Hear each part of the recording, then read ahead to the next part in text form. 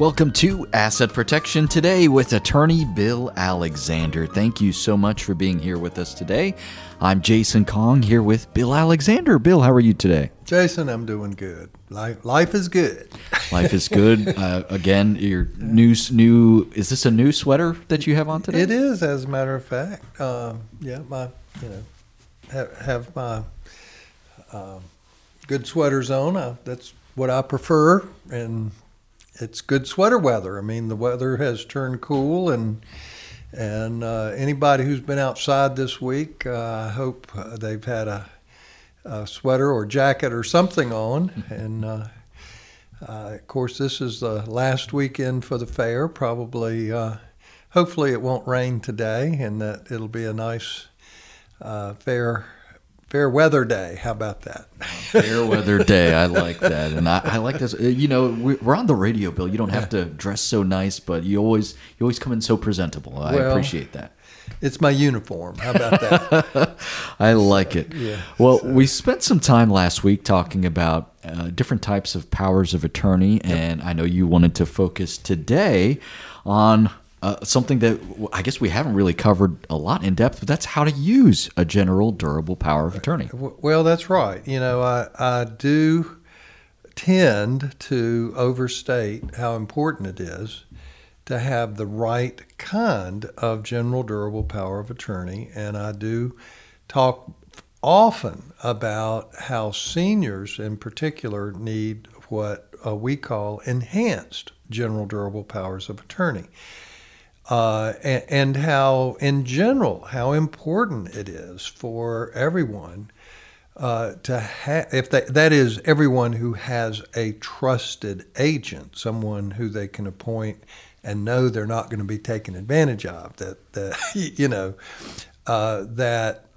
everyone should have a general durable power of attorney. But what I fail to do and need to do a better job of is to talk in terms of how your agent needs to use the general durable power of attorney because, quite frankly, it can be frustrating.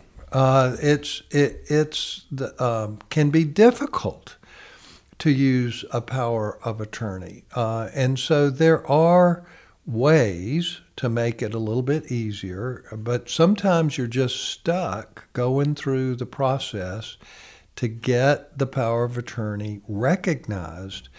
In other words, what happens often is that your loved one is having problems, need you to step in and to manage things.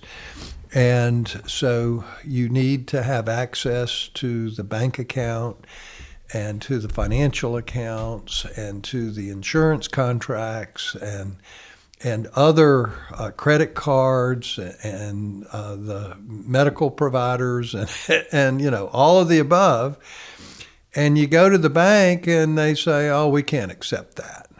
And it's like you're standing there saying, "Well, the attorney helped us do it, and it's properly executed, and it's signed and notarized. Why the heck won't you take it?"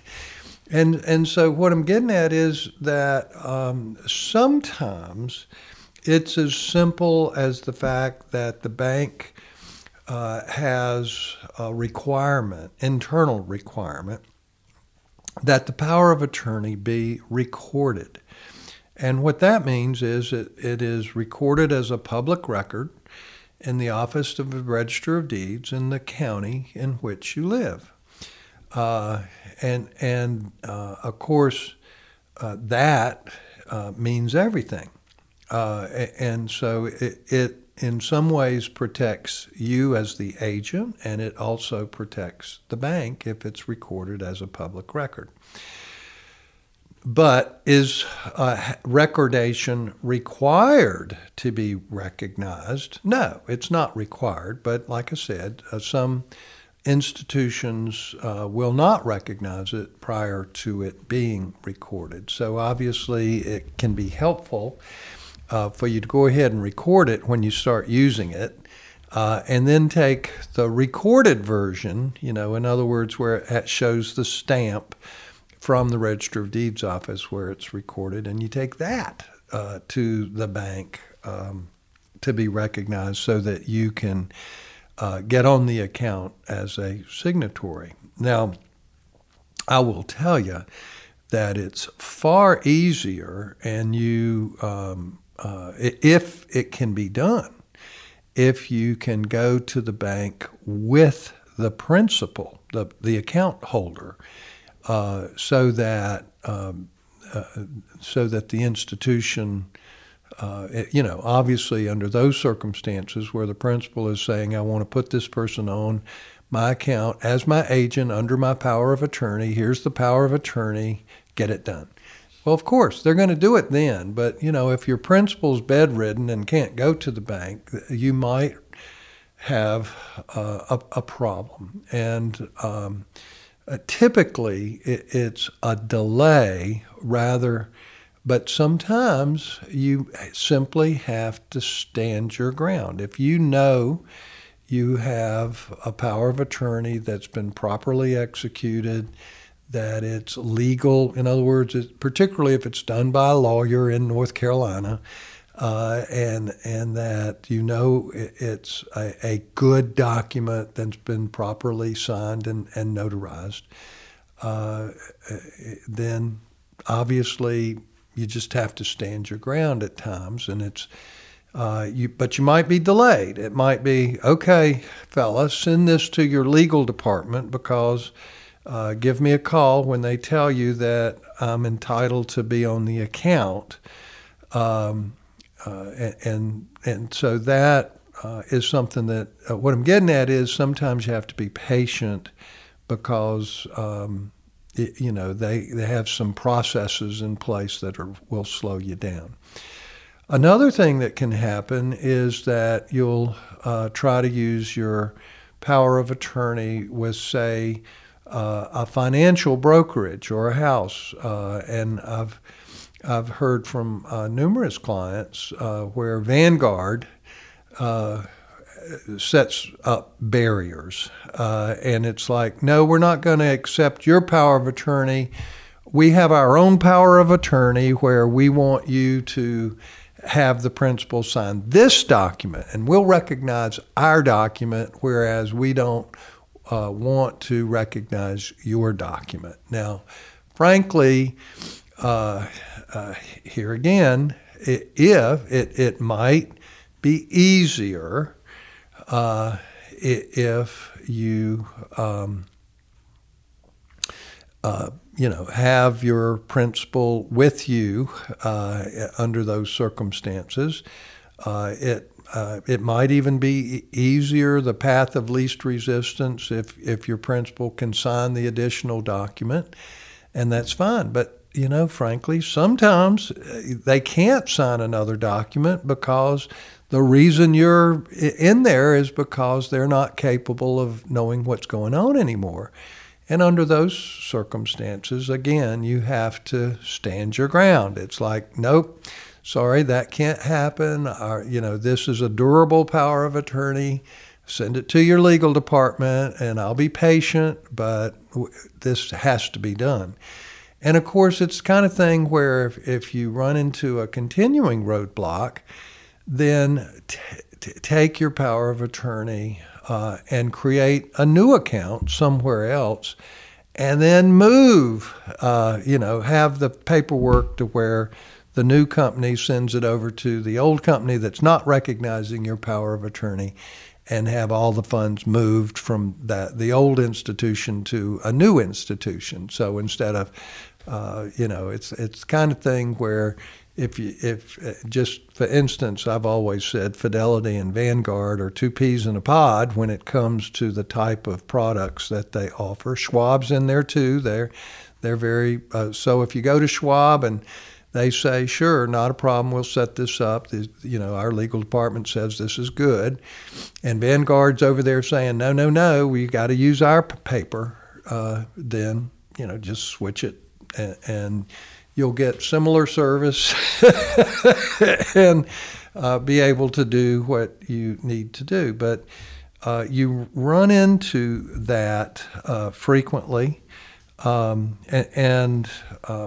typically, and of course, if you are doing it telephonically, then obviously you need to email or fax or send securely or send it in snail mail, but a copy of the power of attorney to the insurance company or the credit card company or whomever else you need to recognize the document. And give them time to send it to their legal department to review it and then approve it, and then have the telephone call. Of course, if your principal is capable of talking on the telephone, then be with them, because you won't run into the same level of problem if the principal is right there and can introduce themselves and identify themselves and then say, my agent is right here and I want you to listen to my agent and help my agent in whatever he asks you, then you'll get the cooperation that you need. But they have to have the principal there, or they have to have pre-approved your power of attorney. So the point is that sometimes it's a pain to deal with institutions that throw up barriers, and you need to be prepared for those barriers and to do what you can in advance so as that you'll be delayed as little as possible. But you got to expect there to be delays unless you've had the ability to have the principal go with you to all of these places well in advance of their having significant problems. But sometimes we can do that, sometimes we can't, and so you just have to deal with what's out there. Preparation becomes a big factor in that, and that gives you a little bit more flexibility, but having those documents in the first place really is key in making sure that you have the right documents that can help you out along the way. If you have not had any documents drawn up, I encourage you to get a hold of WG Alexander and Associates. Go to WGAlaw.com, or if you've had some documents drawn up in the past, maybe it's been decades since you've had those reviewed, or maybe you've never had your documents reviewed by an elder law attorney. Again, go to WGAlaw.com, schedule some time to speak with someone on the team at WG Alexander and Associates. You can also call the office. The phone number is 919-256-7000, 919-256-7000. And don't forget, at WGAlaw.com, you can also register for the free webinars put on by Bill and WG Alexander and Associates. Go to WGAlaw.com, click on that seminars button at the top of the page, learn more about the two webinars that are done the second Wednesday of every month. You can learn more about long-term care assistance, Medicaid, VA benefits, and all forms of financial assistance possibly available to you if you are dealing with a long-term care crisis. You can also learn more about asset protection and trust planning. It's all at WGAlaw.com. Click at the seminars button at the top of the page. We're taking a quick break, but we'll be right back. This is Asset Protection Today with attorney Bill Alexander. We'll be back after this.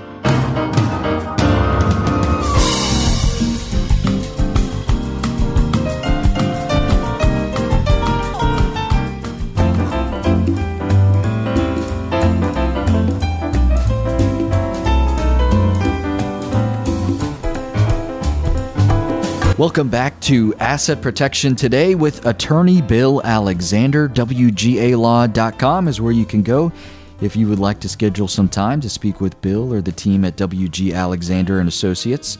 It's also where you can go to learn more about the free webinars happening the second Wednesday of every month. You can learn more about long-term care assistance as well as asset protection and trust planning. Go to WGAlaw.com. to learn more. I'm Jason Kong here with Bill Alexander. We're having a discussion about using a general durable power of attorney and some potential roadblocks that we can encounter. And Bill, can be a little bit frustrating because we do the planning, we get these documents done, but sometimes it's just not so easy to have them perform the way that we need them to. That's true. There are other places where you can run into problems unexpectedly as well. And while you shouldn't need to use a general durable power of attorney for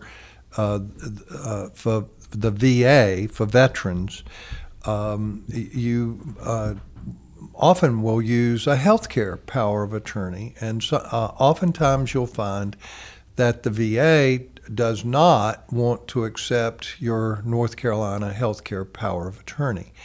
It's the federal government, and they're too good to accept a state document. Now, sometimes they will, quite frankly, particularly if it's the only thing you've got. But quite frankly, they prefer that you have a VA healthcare power of attorney. It's their own form.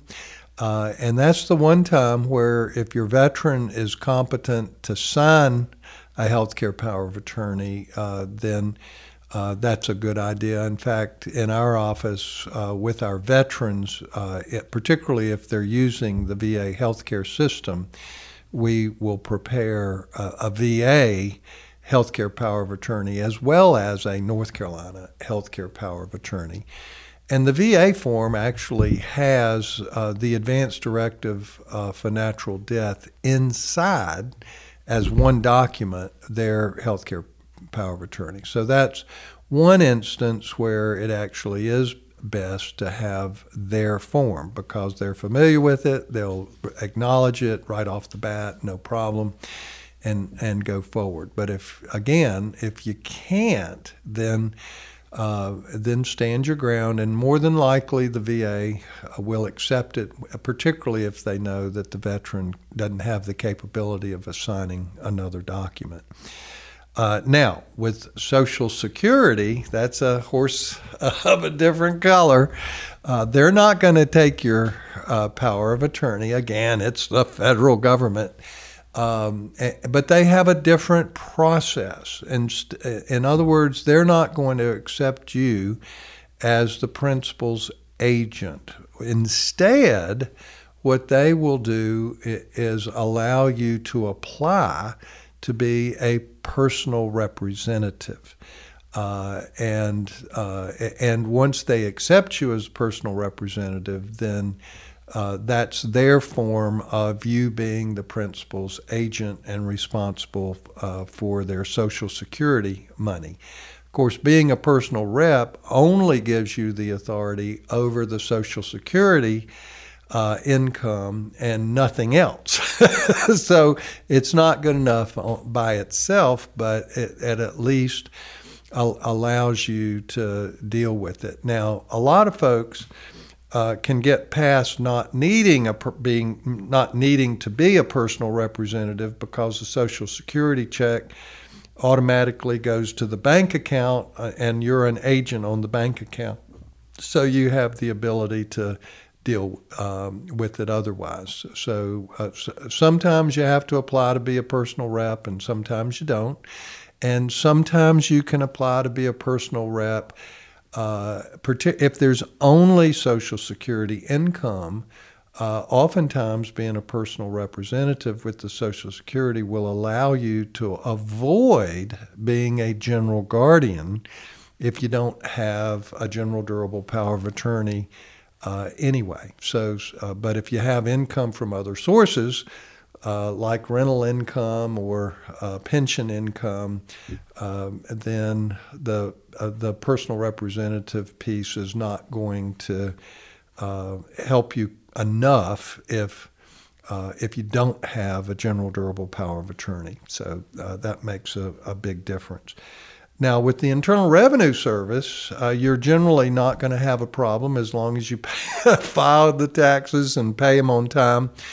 And of course, if your power of attorney has the magic words that you can deal with and file tax returns with the Internal Revenue Service, and the Internal Revenue Code actually has a provision in it as to how they like to see the authority given to an agent to file returns.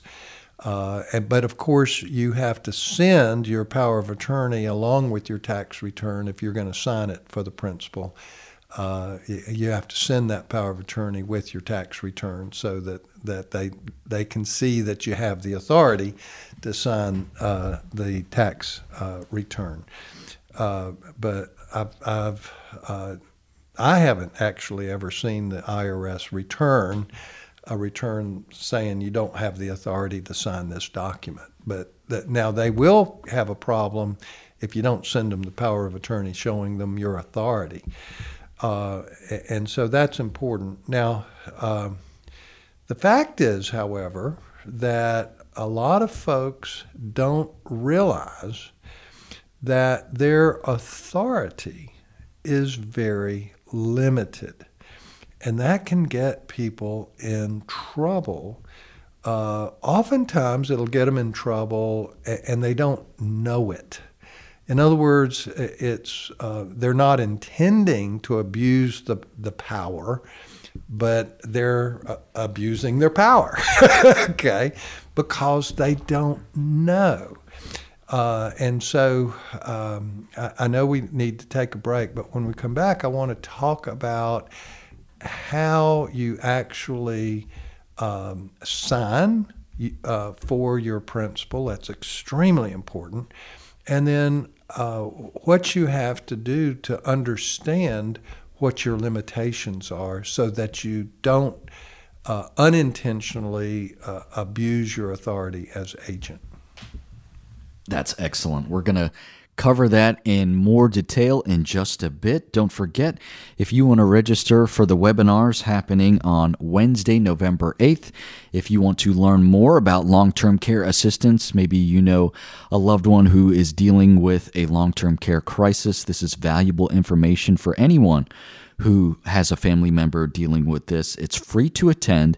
There's no cost to you. You can learn plenty about Medicaid, VA benefits, all forms of financial assistance for those dealing with a long-term care crisis. Go to WGAlaw.com, click on the seminars button at the top of the page.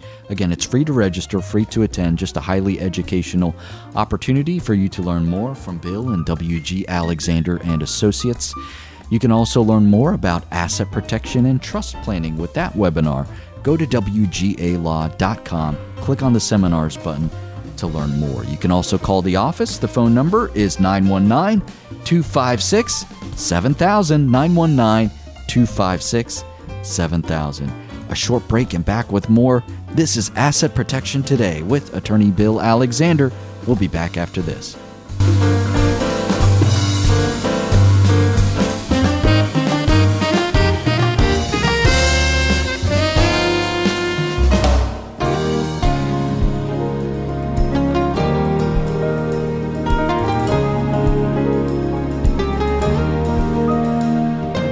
This is Asset Protection Today with Attorney Bill Alexander. Find more about Bill and WG Alexander and Associates at WGAlaw.com, WGAlaw.com. That's where you can go to schedule some time to speak with an elder law attorney. You can also find information about the free webinars that happen the second Wednesday of every month. Next set of webinars is happening on Wednesday, November 8th. Learn more about asset protection and trust planning, as well as Medicaid, VA benefits, and long-term care assistance. WGAlaw.com. Click on the seminars button at the top of the page. I'm Jason Kong here with Bill Alexander. We are talking about using a general durable power of attorney. And Bill, just before the break, you were painting this scenario, kind of a troubling one, where we may have good intentions using this document, but if we're not quite sure exactly what it can do, we may accidentally overstep our bounds. Well, one thing that's really important, and I'll get to that, but it's really important as to know how to sign documents when you sign documents for your principal. More often than not, the agent is the spouse of the principal or a child of the principal, sometimes a sibling or friend of the principal. But let's say that your loved one, and you're the agent, is being placed in an assisted living facility or a memory care unit or a nursing home. And you've got to sign a bunch of paperwork for their admission. And so, in essence, the admissions person hands the paperwork over to you and basically says, sign this, sign this, sign this, sign this. They don't tell you how to sign. Basically, on a lot of those documents, there'll be a signature line where they'll say, sign here, and it says responsible party. And more often than not, particularly with spouses and children, they'll just simply sign their own name, even if they are the appointed agent under the general durable power of attorney. And that is absolutely the wrong way to do it, because if you sign it like that, even if you are the agent, then the facility is going to contend that you are the responsible party to pay their bill, even if you intended to sign as the agent and not as the responsible party. So guess what? When you're signing as an agent, you always sign the principal's name. In other words, you sign their name. And then after their name, you put by, and then you sign your name. And you should use the same name that's used in your power of attorney. And then after your name, comma, and then you put the word agent.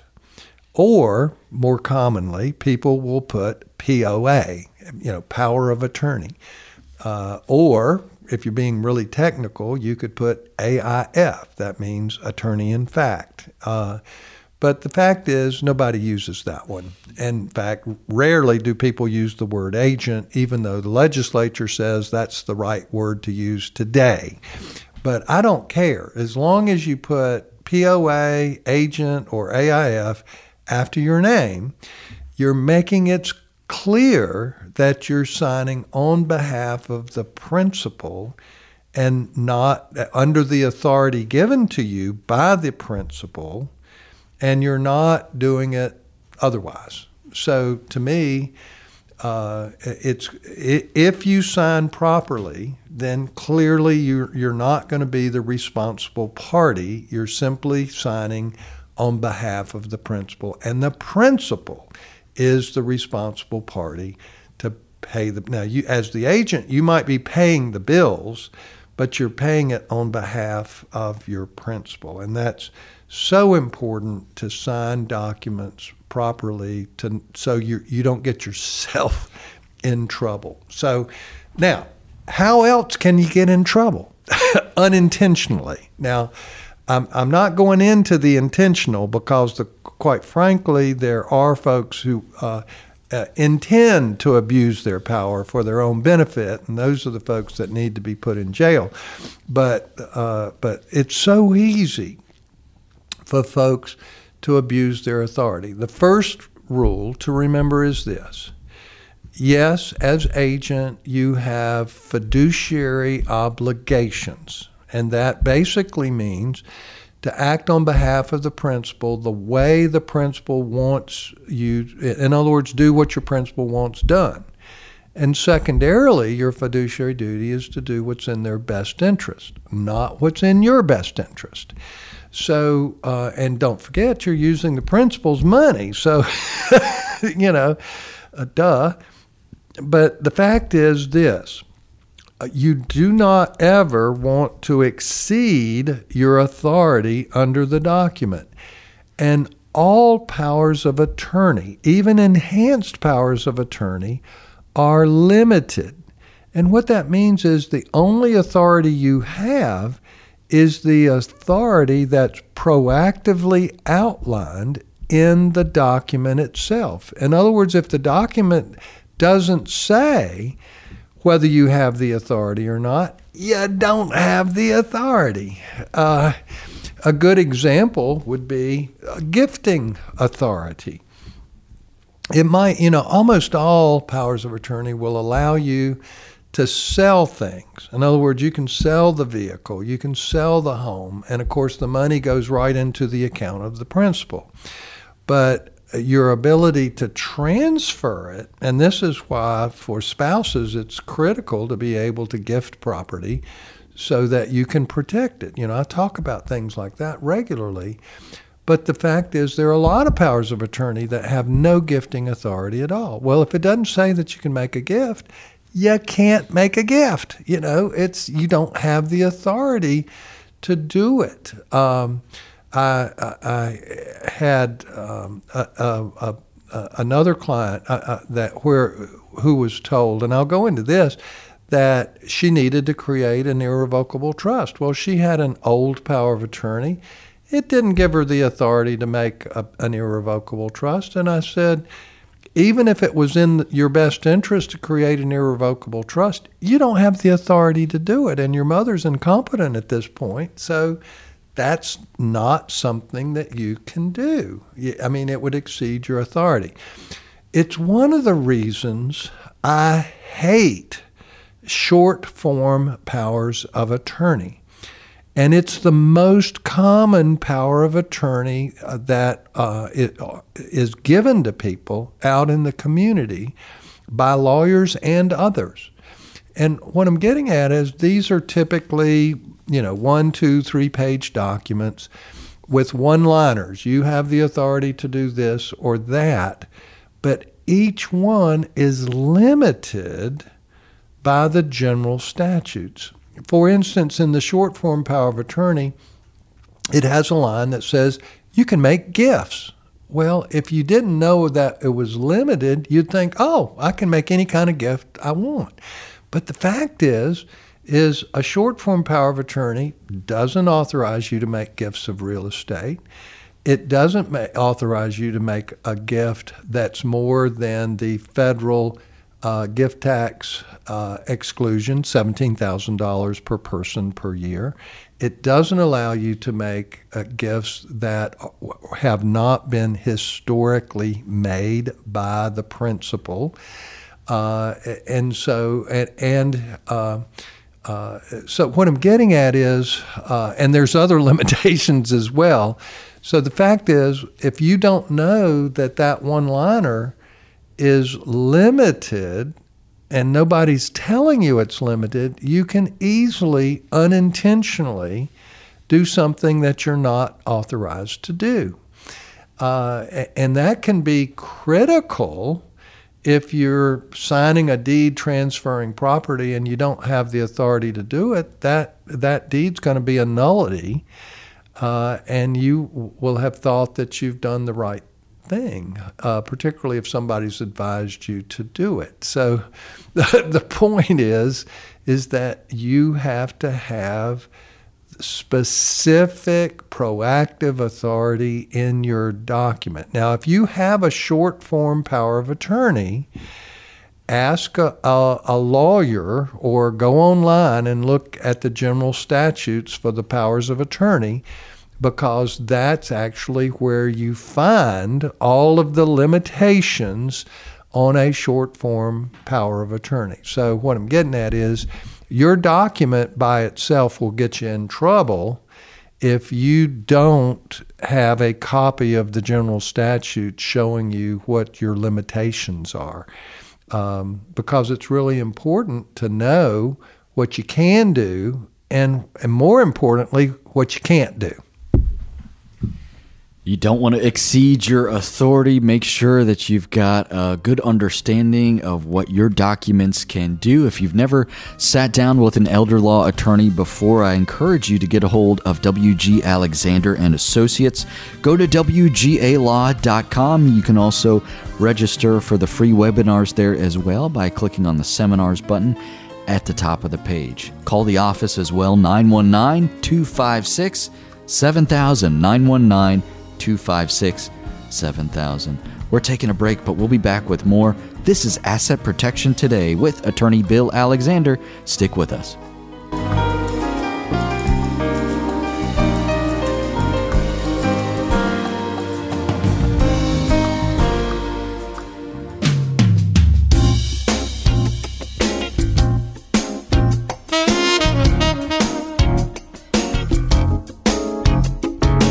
listening to Asset Protection Today with attorney Bill Alexander.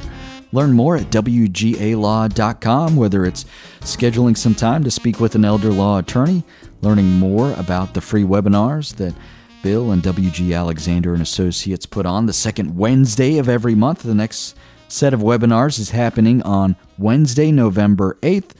Learn more about Medicaid, VA benefits, financial assistance for those dealing with a long-term care crisis. Also learn more about asset protection and trust planning.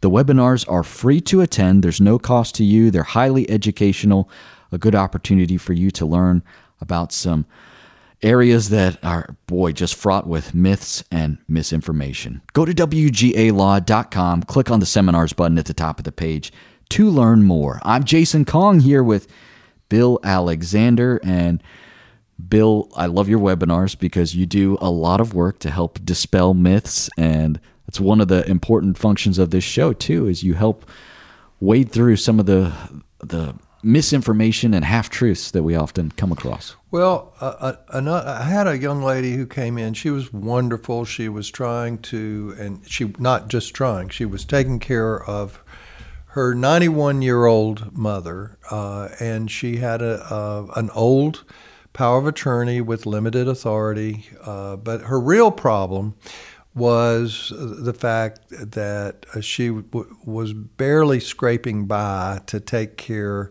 of her mother. She was trying to keep her mom at home, which I, think is the right way to go, and she needed advice, and she insisted that she had another advisor who told her that she had to have an irrevocable trust to protect the house.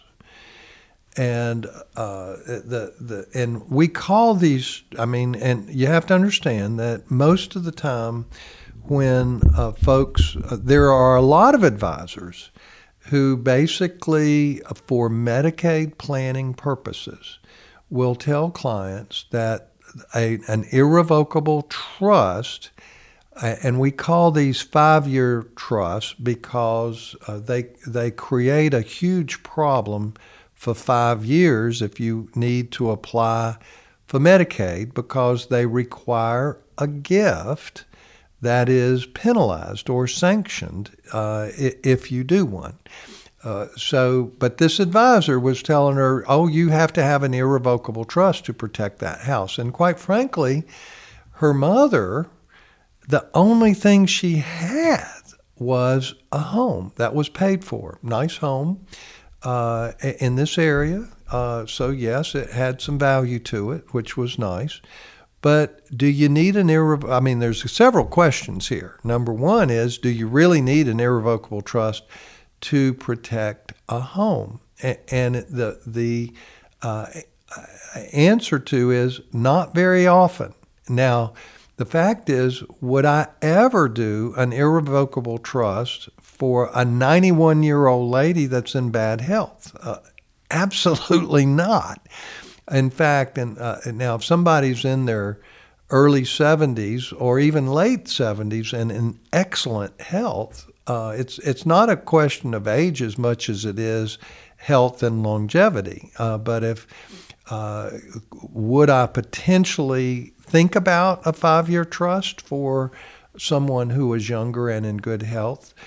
Potentially, it's an option, but it's only an option, and for most folks, it's not even a good option. I rarely do these what we call 5-year irrevocable trusts.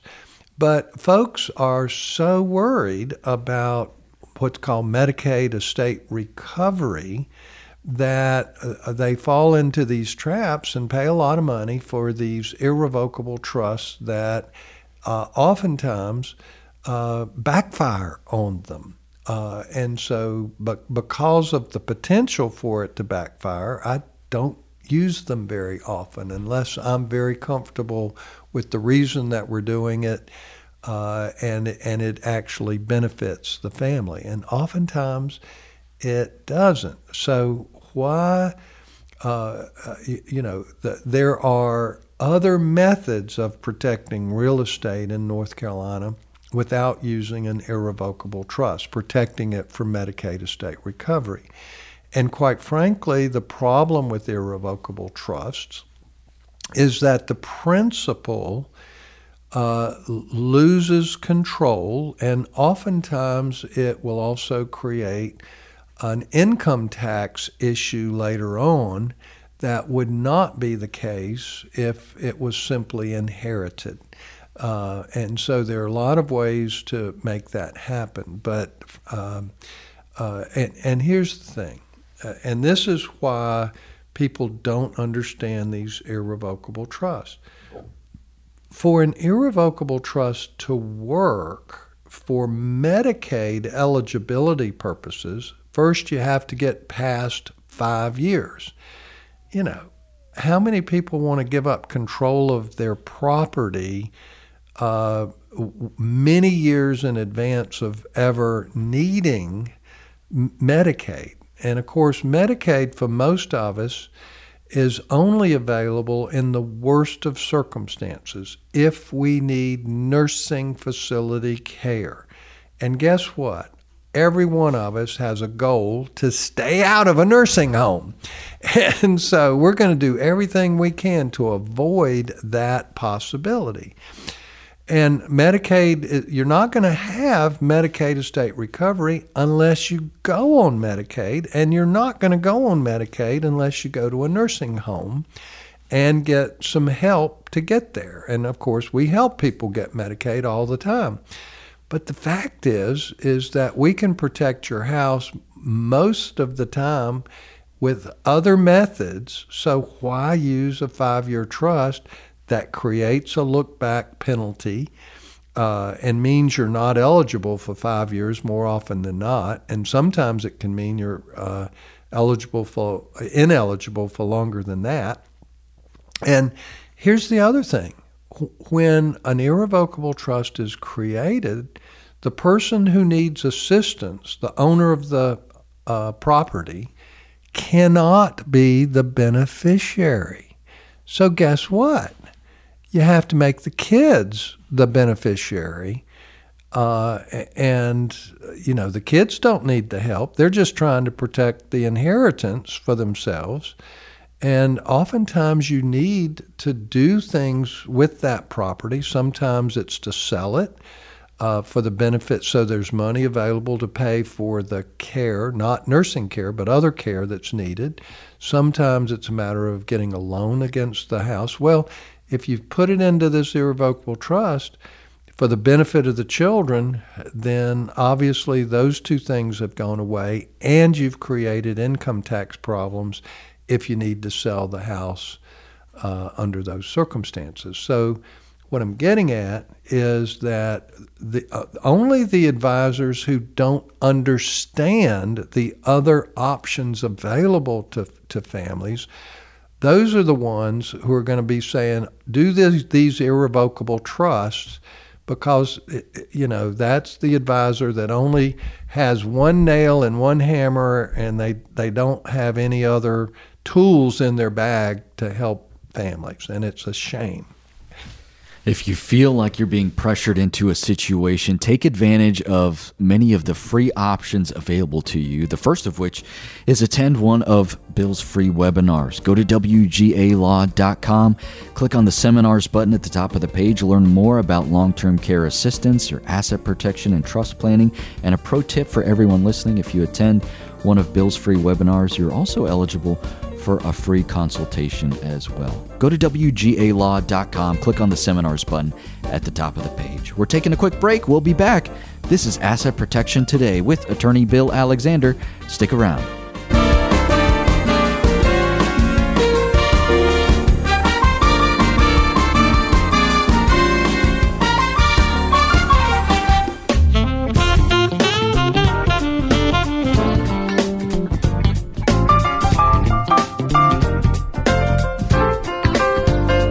This is Asset Protection Today with attorney Bill Alexander. Don't forget to register for the free webinars happening on Wednesday, November 8th, Learn more about long-term care assistance, Medicaid, VA benefits. Learn more about asset protection and trust planning as well. Go to WGALaw.com. Click on the seminars button at the top of the page to register for free. You can also call the office, 919-256-7000. 919-256-7000. That is it for us today. On behalf of Bill Alexander, I'm Jason Kong. Thank you so much for listening to Asset Protection Today with Attorney Bill Alexander. Have a wonderful day.